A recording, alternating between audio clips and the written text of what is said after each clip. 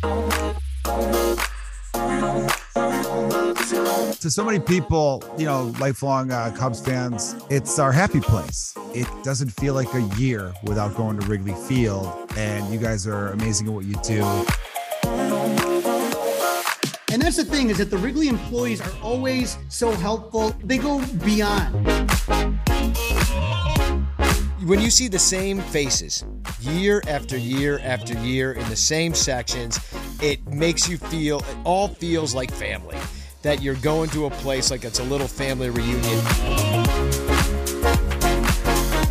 Every family member and friend who comes to fit, I take to a Cubs game or I take on a Wrigley Field tour, because there's nothing better to do than be in Chicago, and you all made that possible.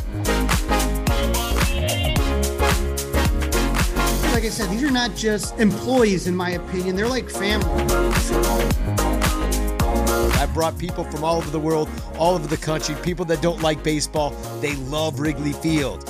And we have you guys to thank for that.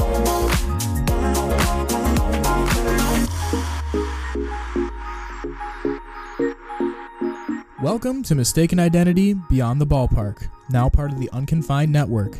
We explore the fascinating personal lives of the people inside Chicago's most iconic sports venue, Wrigley Field. Our podcast will take you on an amazing journey, introducing you to some incredible people that we've met along the way. We'll discuss hot topics, play a few games, and just try to have an overall good time. There'll be plenty of surprises along the way, so stick with us to see where our journey heads next. But for now, kick back, relax, and enjoy the latest episode of Mistaken Identity Beyond the Ballpark.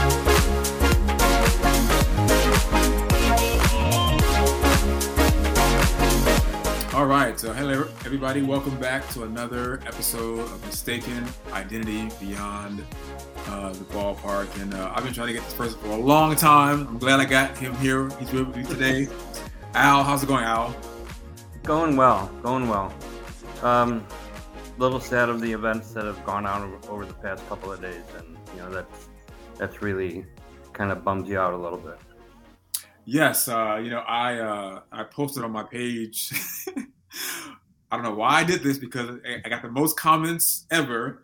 But I just posted on my page that I hope that the people that are pro-life, to me, pro-life means you're for all life. But I said, hope the people that are pro-life are going to help us put an end to this. And my God, some people thought that was just, how do you say that? And I'm just, to me, life is life. So life is life. Yes. But what do you think? I kind of hope that this will be the straw that breaks the camel's back. I sort of feel like with all the abortion things in the news and everybody talking about life and when does it begin, I'm hoping that this is the shooting that changes things. What do you think? I'm hoping the same thing. And I think watching Steve Kerr the other night, really get upset about it. I would hope that the politicians, and, I don't care which party it is, it's got to be something where they all come together and, enough of this infighting and, do it my way, and I don't care about your way. There's no reason that a 18-year-old has to be able to buy an assault weapon, an assault rifle. It just doesn't make any sense. And I really hope that, it is the straw that broke the camel's back, that we can finally, because it's not going to stop. It's obvious, unless something is done about it.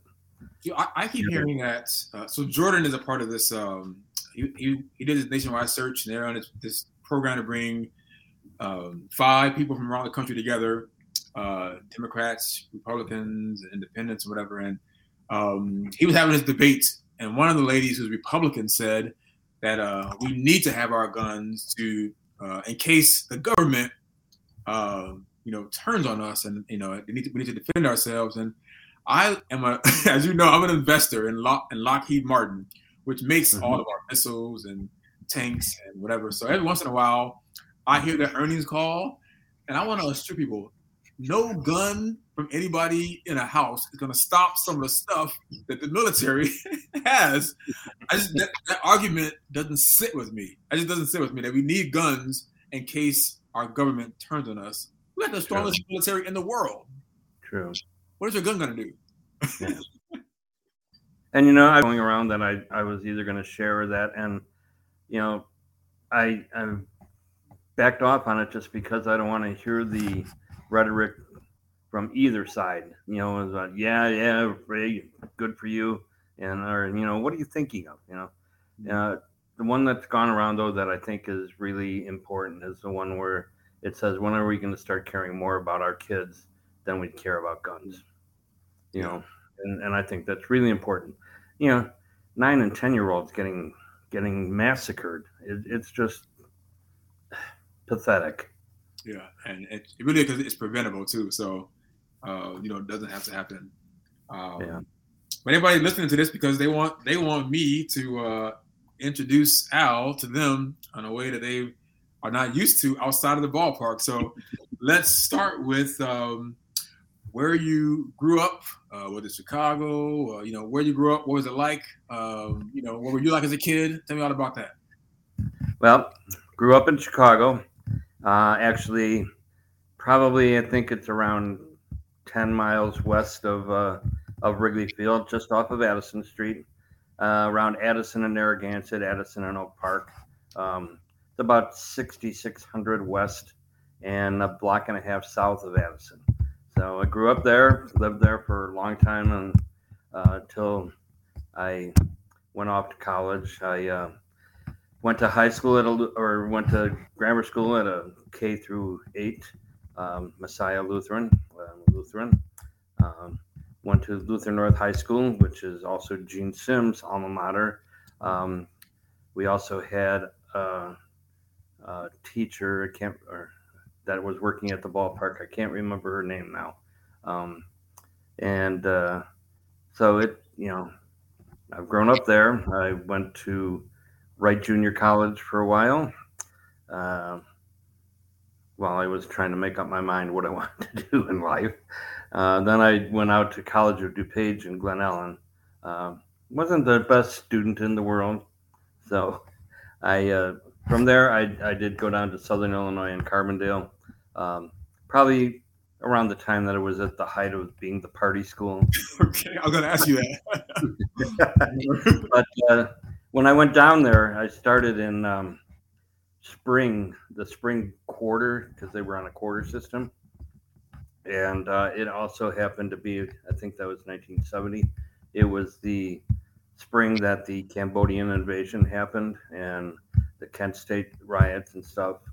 I was anti-war, even though I had cousins that were in the Vietnam War.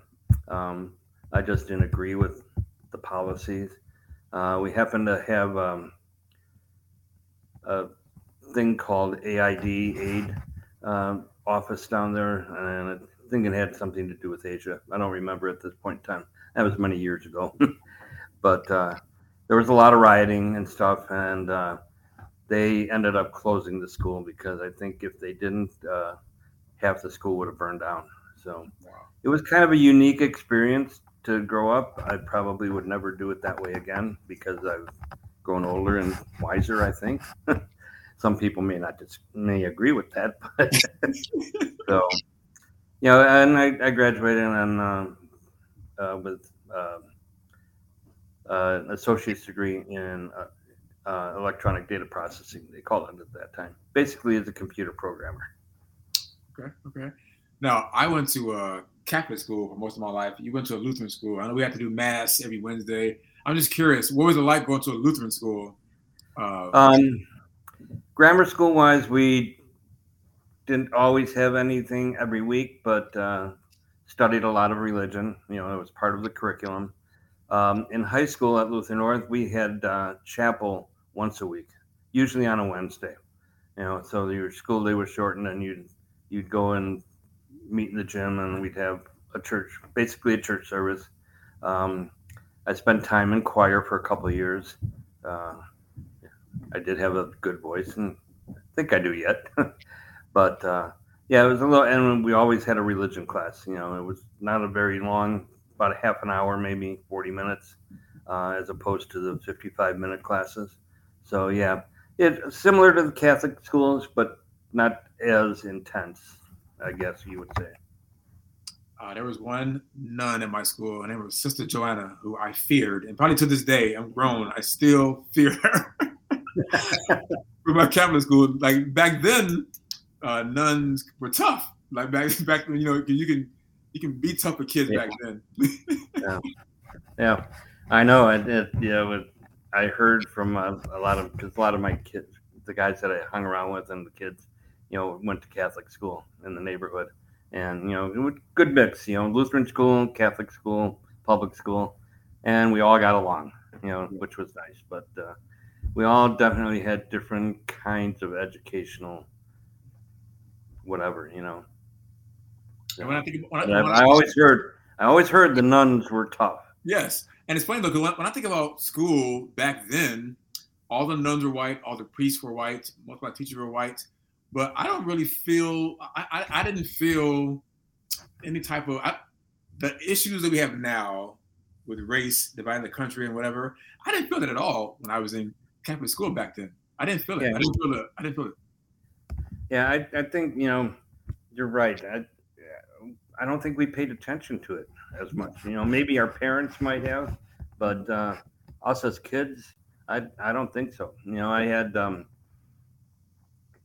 we had probably I would say somewhere between 15 and 20 African American kids that went to school. Some of them were kind of recruited for basketball, which that was the thing. But I had a really good friend and his sister that were there, and had him come over to my house and stuff. We went down to the field down the street and played ball. I'm sure that the neighbors were looking out the window, but didn't really care. He was a good friend of mine, and my mom and dad, were happy to meet him and stuff. So yeah, I wish we could go back sometimes to the way life used to be, which is a little slower, a little simpler.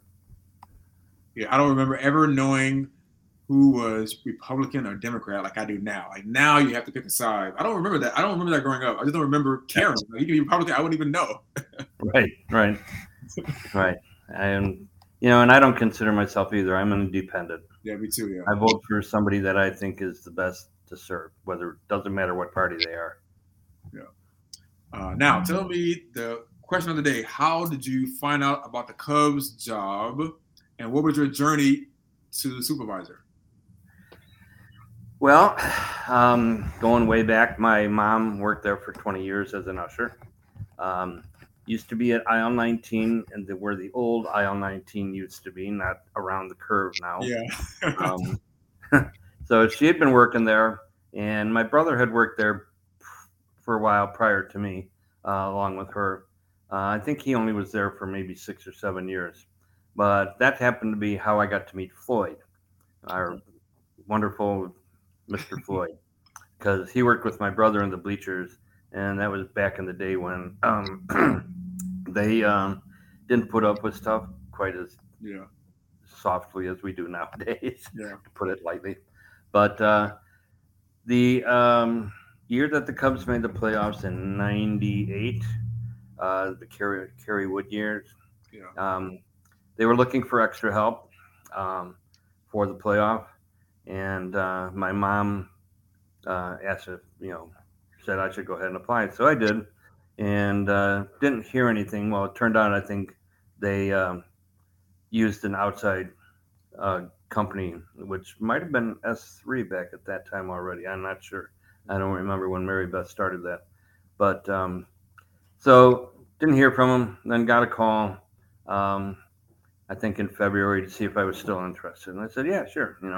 I was working at Discover Card as a programmer analyst, and thought it would be a nice part-time job. I can make it there reasonably on time, and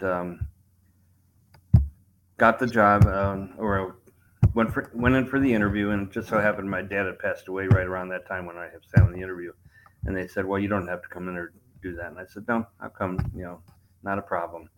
And that's when they kind of had us all in a circle, like about 8 or 9 or 10 people.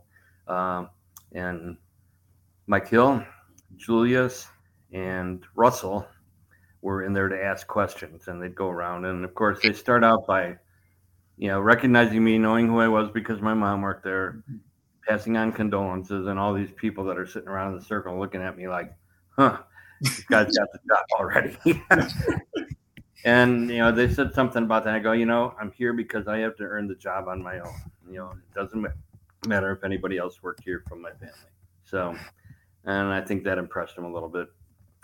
They asked me one question about why do I think I could handle the job, and I told them I'm a high school basketball referee, and I have to deal with kids on a daily basis sometimes, and I think that prepped me for being a security person. So I was security, crowd control is what they called it back then, for probably 4 or 5 years maybe.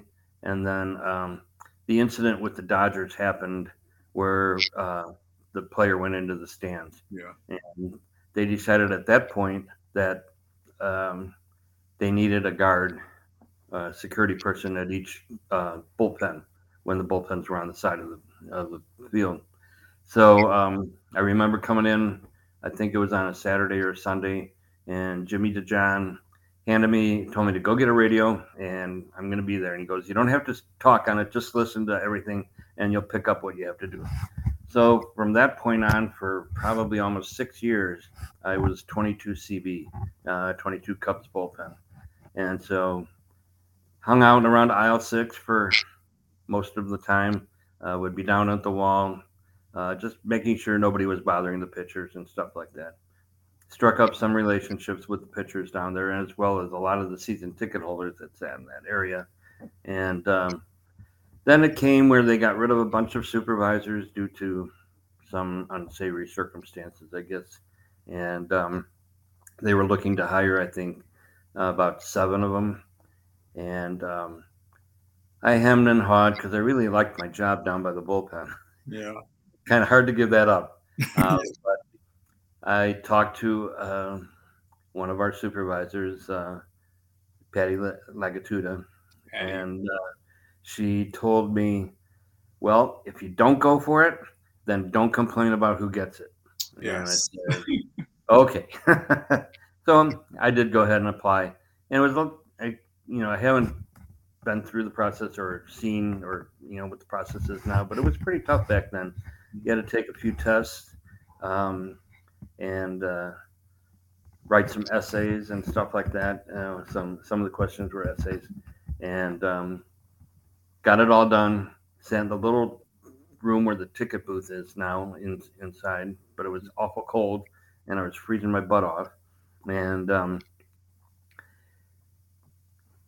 got through with that, waited, and then I finally got a phone call from Julius, and he said, well, I hate to tell you, but you're the last one I'm calling.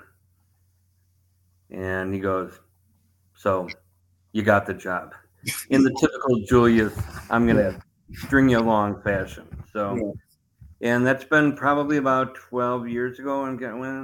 Probably 12 years ago, somewhere around there. And here I am. I ran into Julius at Mariano, which I love.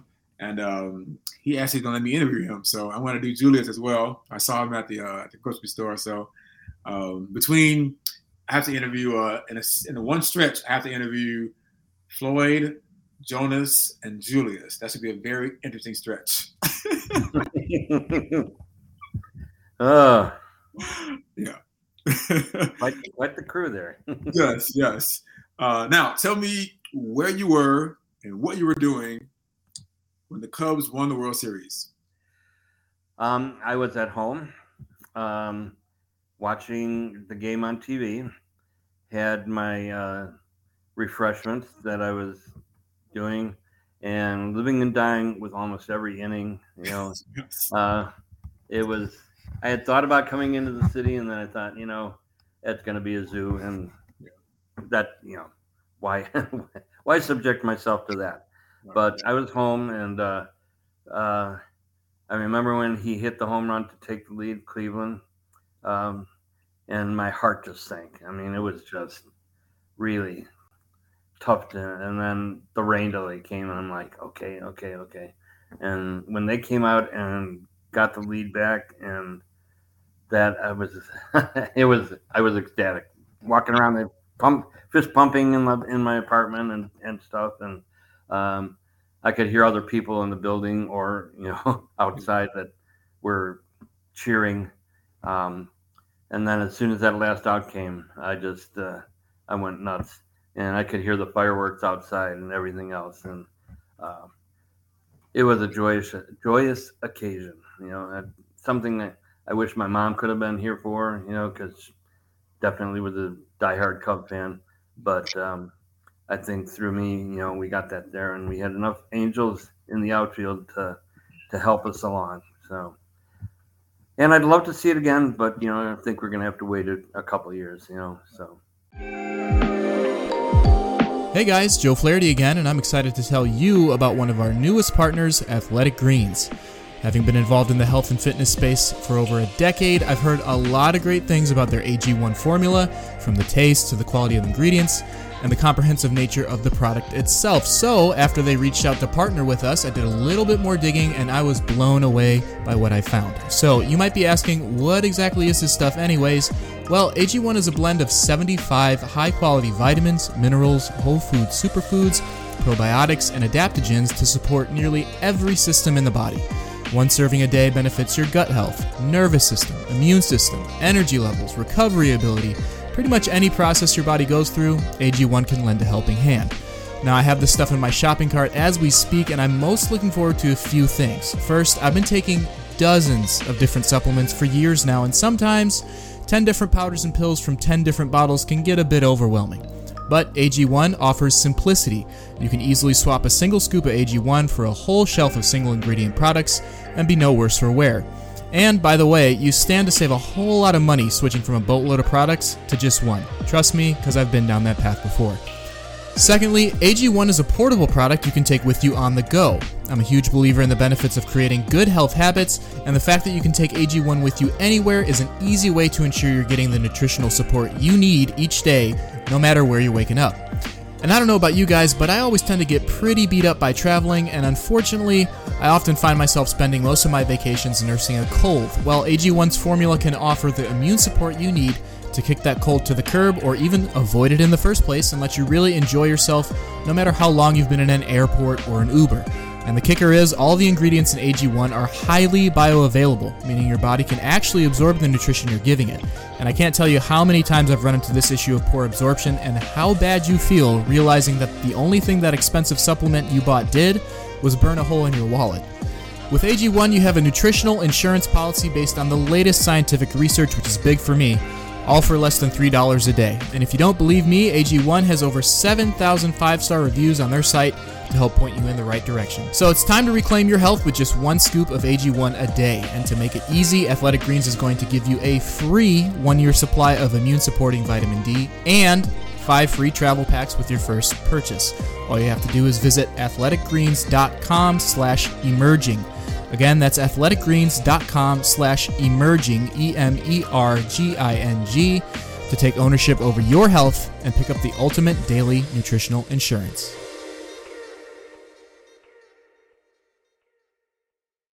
Hey Wrigley fam, Kat Garcia here. You may remember me from my days working with y'all at the ballpark before I became a full-time baseball writer. Well, I'm here to tell you that now I'm back, and I've started a new podcast too. It's called Grab a Drink with Kat Garcia. Since I left to pursue my career in sports journalism, I've met so many incredible journalists and media members, even some outside of the scope of sports. And all of these folks are people whose work you already read or may be familiar with. And one of my favorite things about working in this industry has been hearing all of the great advice, lessons learned, and the sometimes downright hilarious stories that have been swapped over drinks with all sorts of incredible journalists and people. And oftentimes I wish that our audiences were around for these truly authentic, fun, and sometimes candidly booze-infused conversations. So I decided I'm bringing them to you in podcast form. Join me for Grab a Drink with Kat Garcia, where I sit down with some of your favorite people in sports and journalism, like Lawrence Holmes, Scott Merkin, Maddie Lee, and Brett Taylor, just to name a few, to show you what life in sports and journalism is really like. So pour yourself a tall one or grab a hot coffee and join us. Grab a Drink with Kat Garcia is available now on Apple, Spotify, Google Podcasts, or wherever you get your podcasts. And you can follow the show on Twitter for updates, info on past episodes, and more at grabadrink_pod. Cheers and happy listening. Club 400 Ballpark Lager is a beer for all 9 innings. Take me out to the ball game. This crisp, easy drinking lager is perfect for a summer day amongst the bricks and ivy. Crafted at Crystal Lake Brewing, this beer is clean and refreshing with minimal bitterness so that you can celebrate a W in style. From Club 400, Cubs fans helping Cub fans. This baseball brew can be found at most places that sell beer in Northwest Illinois or from Crystal Lake Brewing. Beer master Ryan Clooney. Enjoy a beer or 6-pack today, and please remember to drink responsibly.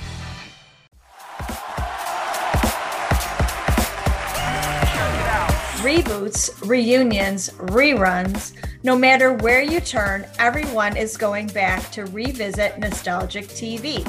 Join us on a journey back in the day as we look at your favorite Black 90s sitcoms like Fresh Prince of Bel-Air, A Different World, Living Single, and Moesha.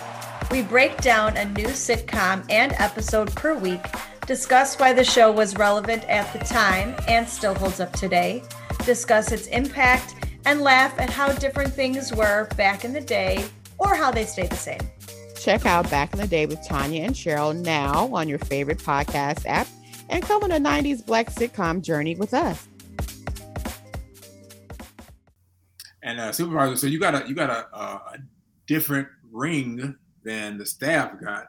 True. What do you think about that moment, and where do you keep it at? I had hoped that we were going to get a ring, and I had heard from people that had worked for other teams that, most of the people that were employed got rings. I wasn't sure how big or whatever it was going to be. I definitely knew it wasn't going to be like the players' rings, because that would have been a little ridiculous too, I guess. But I happened to be in to do something at the park, and was walking back to my car when the offices were in the old building over there on whatever street that is. And Theo was standing outside with a box, and I was walking by and I said, "Hi, what you doing?" And he had the box open, and I saw rings in there. I go, "Oh, are those the rings?" And he goes, "Well, these are the samples." And so he showed them to me, and he said, "Oh, wow. Which one? What do you like in here?" And I don't remember which one I pointed at. I said, "They're all pretty good." Yeah. And he said, "Yeah, it's going to be a tough decision." And then, I said, "Well, that's your choice, not mine." And I went down to my car, kept going. But it was kind of a cool moment that I at least got to see something a little bit early. But I thought it was great. I thought the supervisor rings were a nice little step above and a little bit below, kind of where they were. People go, "Well, they're not real diamonds." I said, "Yeah, they're zirconium, and I think there is actually one real diamond on the side in there." Yeah. And I know a lot of my friends and acquaintances were just ecstatic that I got a ring, and so a lot of people taking pictures with it. Yes. And I thought it was nice. I just thought it was a great thing for everybody that was involved, Now, you brought up Mary Beth Gerlach, who is now over S3, who's at Wrigley Field with us. Now, have you worked with her before? Now, obviously, I'm at the Bear Stadium with her, and I knew her back when she was at Wrigley. But have you worked with Mary Beth? I have at concerts when she just, when S3 has been there, and more the interaction, not exactly just for her, but I always found that she was really a good person, easy to work with, but firm. She doesn't take any crap from her people. Yeah. I think my brother worked with her back when he was working there. But I've interacted with her. I had hoped to be able to work at Soldier Field, but I did explain to her that I had surgery and didn't want to put her in a awkward position, by having me work 2 or 3 games and then be gone. So, and she understood, and I've always found her to be real friendly, funny, but still serious enough to get the job done. And and I gotta give a shout out to S3 because they're at the ballpark with us now, and I have yet to have a problem with, like, you can tell, like, Mary Beth is so hands on, just so. It reminds me of the old Wrigley Field, the Mike Hill days. Everybody is sort of, they're dressed, they do their job, they don't disappear. So I got to give Mary Beth a shout out with S3 because I don't care what you say. I work with a lot of companies, and the S3 staff is pretty good. And I've been really impressed with them. It's a step up from Andy Frayne. Andy Frayne had a few people that we'd get that were good and easy to work with, and whereas it appears with S3 that they choose wisely as to who they hire, and they want to keep a good reputation. So I've been really impressed with them too. They show up on time, which is nice. Sometimes they're even at the gates before we get there. And I think that's helped out since we are low on staff, to fill in where we can put our people in places that we really need them. Yeah, so I definitely want to give a shout out to S3. So last summer, I had this crazy idea to have all of you all go down to Club 400. I'm actually on my way there now to spend the night because they're having a Marcus Stroman event, and I want to chat with them for a bit. But tell me what your thoughts of your first visit to Club 400 in Lake in the Hills, and then we'll discuss the party, but just the house itself. What do you think about that when you were there? I thought it was amazing that somebody could have so much Cub stuff, and how organized it was, really. There's not just stuff all over the place. There's different sections and that where he put stuff in that. I didn't really look around upstairs much. I think most of the stuff is really downstairs, but I was impressed by everything, the way it's set up. If you couldn't find anything that you liked there, Cub wise, you weren't looking. Yes, even the bathroom. The bathroom is just. The bathroom has more in it than most people's houses do. Exactly. Yeah. I'm surprised the toilet paper didn't have Cub logo on it. Yes. So obviously, I'm trying to get our supervisor party back there again. Although I think I got a better offer from somebody else for us that I got to check on. But definitely looking forward to coming back there again. So Al, you hit on it a little bit earlier, and you said surgery. So everybody listening, everybody's like, "What surgery? What surgery?" You said the word surgery. So you want to put everybody's mind to ease. What you mean by surgery? I had hernia surgery. I had kind of let it go for way too long, and finally, as I get more mature, I have been trying to take care of my body a little better. I don't get there completely, but I knew that I had to have this taken care of. And so I went in and talked with the doctor and saw a surgeon. And, he had told me the surgery was going to probably be about an hour or so, hour and 15 minutes, and in and out, it'd be outpatient surgery. Well, I ended up being about 3.5 hours. And I spent 5 days in the hospital, and when I checked in with him on my appointment afterwards, he told me it was one of the top 5 hardest hernia surgeries he'd ever done. Oh, wow. So I had kind of let it go, and they were just trying to push things in all over, and I was all filled with staples.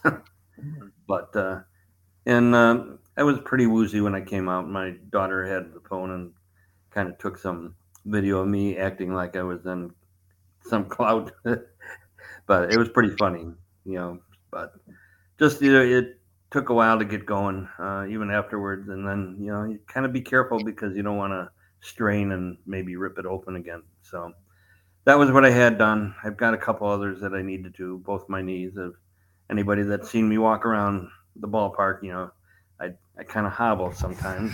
I have good days and bad days. So I really need to have knee replacement, which I'm hoping to maybe get to one of them this fall. So no Soldier Field again, I guess. But now a lot of people do not know that you had a kid until you just said it right now. So tell us about your family. Your family. I have 2 daughters. One's 36 and one's 39. They will be 40 and 37. I hope I'm getting this right. Am I getting that right? I have a son who's in his mid 40s, about 43, I think. He's actually my stepson, but I raised him since he was 3 years old. So, and unfortunately, his biological father passed away a few years ago, but he's always considered me to be the main father, but his father and I had a good relationship too, so that was good. I have 1, 2, 3, 4, 5 grandchildren, okay, and 3 great grandchildren, okay. A great grandson and 2 great granddaughters. The grandkids they're 4 girls and 1 boy. Now, and this is something that I hope you know this already, but sometimes we joke and call you Santa Claus. You know that, right? Yes. I'm curious. Do your grandkids, do any of them get to, wait a minute, is Grandpa Santa Claus? Yeah. They used to at one time, especially when I've got the beard and the hair right now. Yeah. And actually, one of my school bus driving buddies that I worked with for a couple of years would always call me Santa too.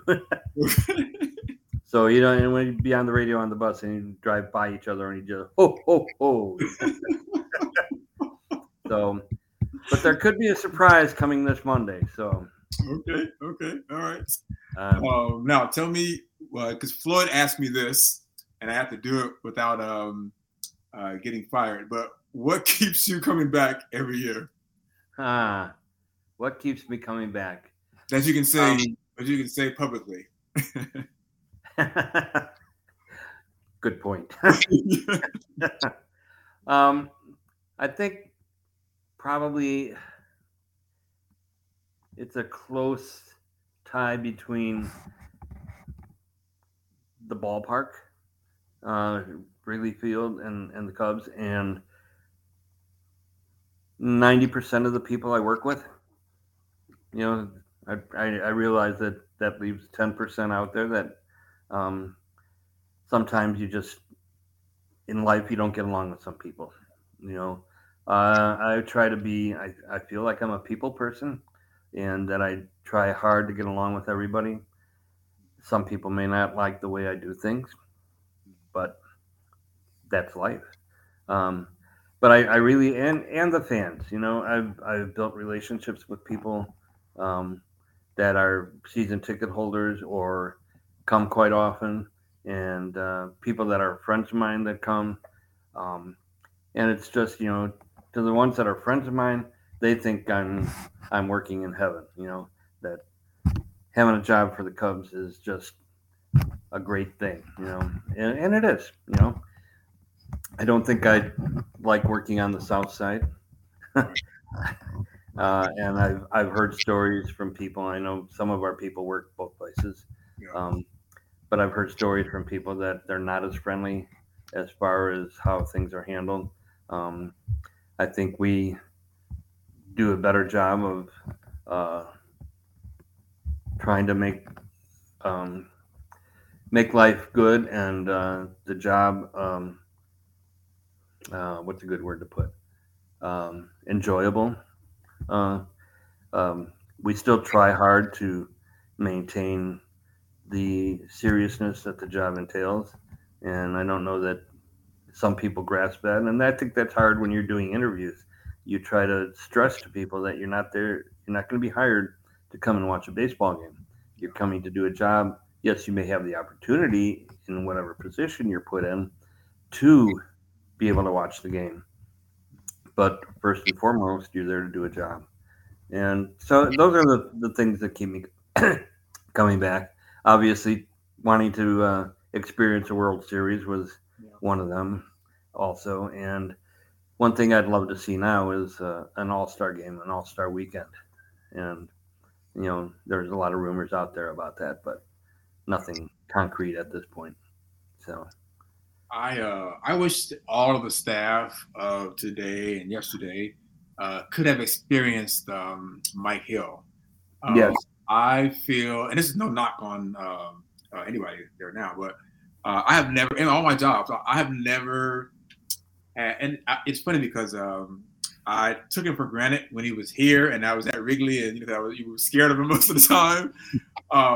But now, my God, I feel like I have so much respect for him now that I wish everybody could experience working for Mike Hill, running Wrigley Field.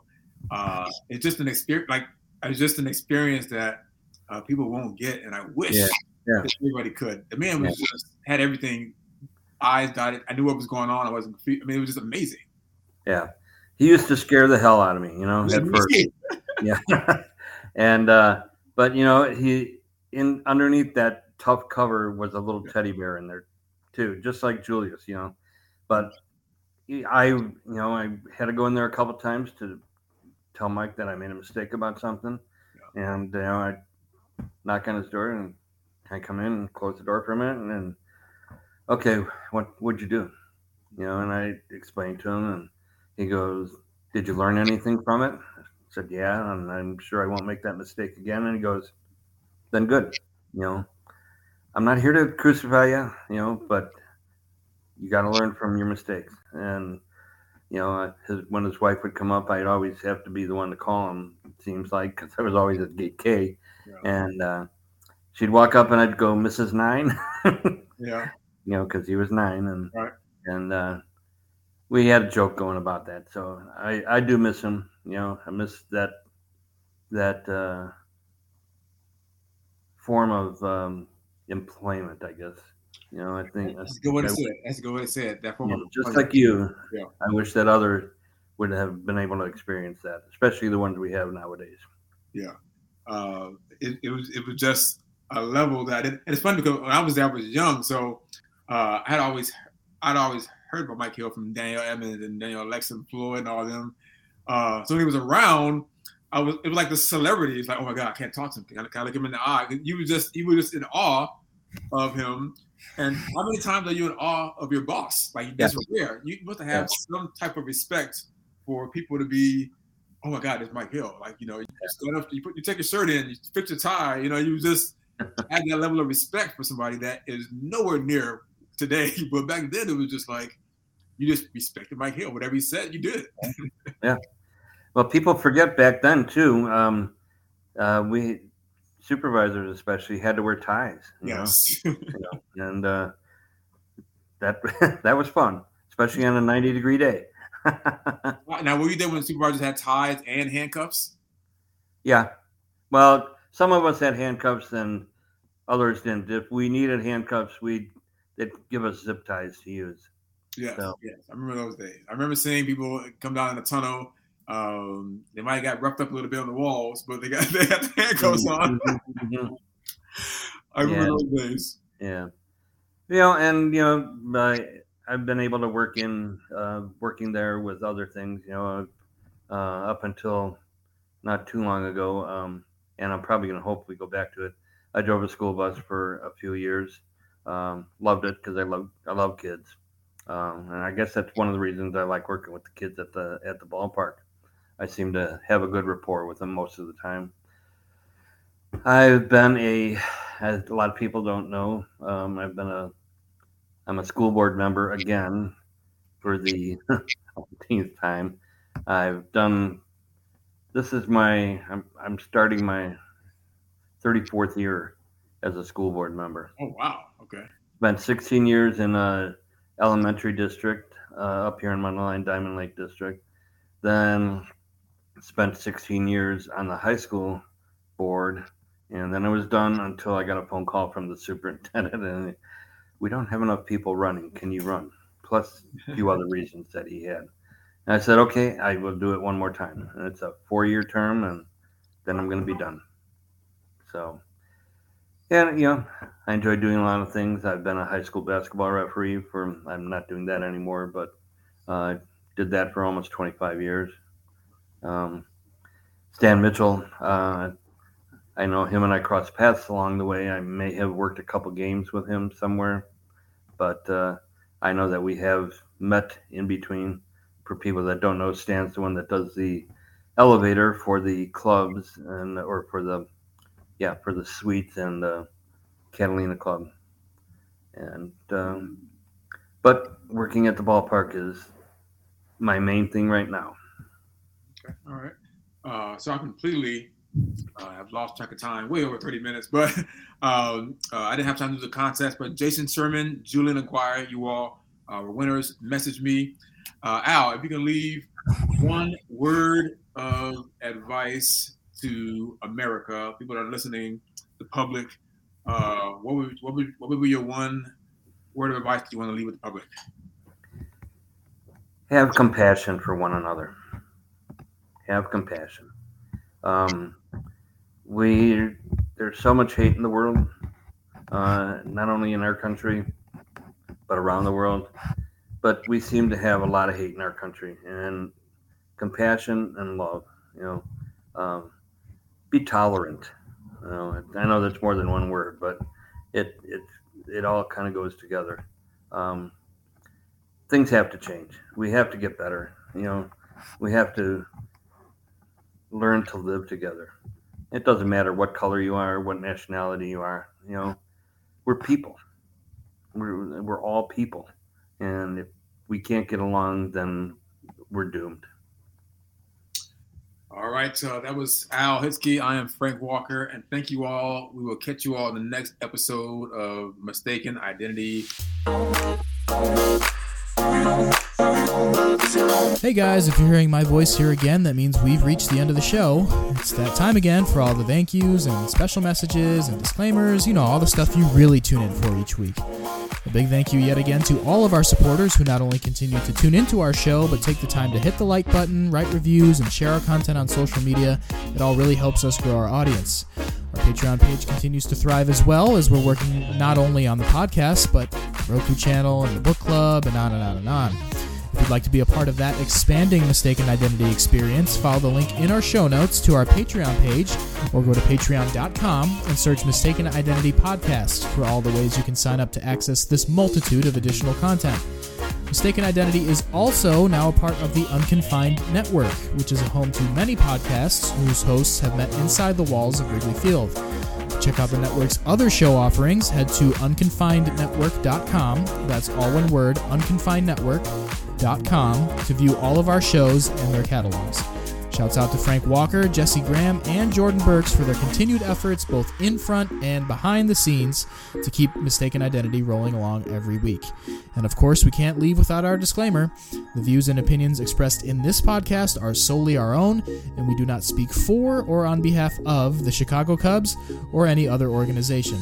This is Joe Flaherty for the Mistaken Identity Podcast saying stay safe, and we'll catch you next time beyond the ballpark.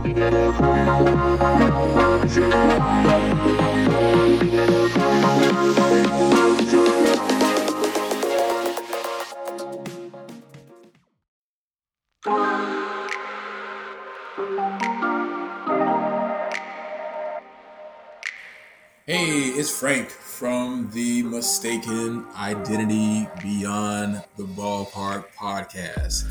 Listen, I get so many messages, emails, phone calls about investing because I talk about it so much on this show that I can't respond to them all. But what I've decided to do is do a class on Patreon for all of our supporters in 2 categories. For those that are 40 and under, and those that are 40 and older, because investing is different based on your age. I get asked, Frank, what is an NFT that these young folks are talking about? What is cryptocurrency? Or I hear about, Frank, is it time to readjust my 401k? What's the best life insurance to get? What about life insurance that has living benefits? Or the big one, I just got a raise at my job, it's 2%, but inflation is 7%. Did I really get a loss? I have also noticed a trend. A lot of parents and or grandparents are starting to understand that the cost of college is skyrocketing.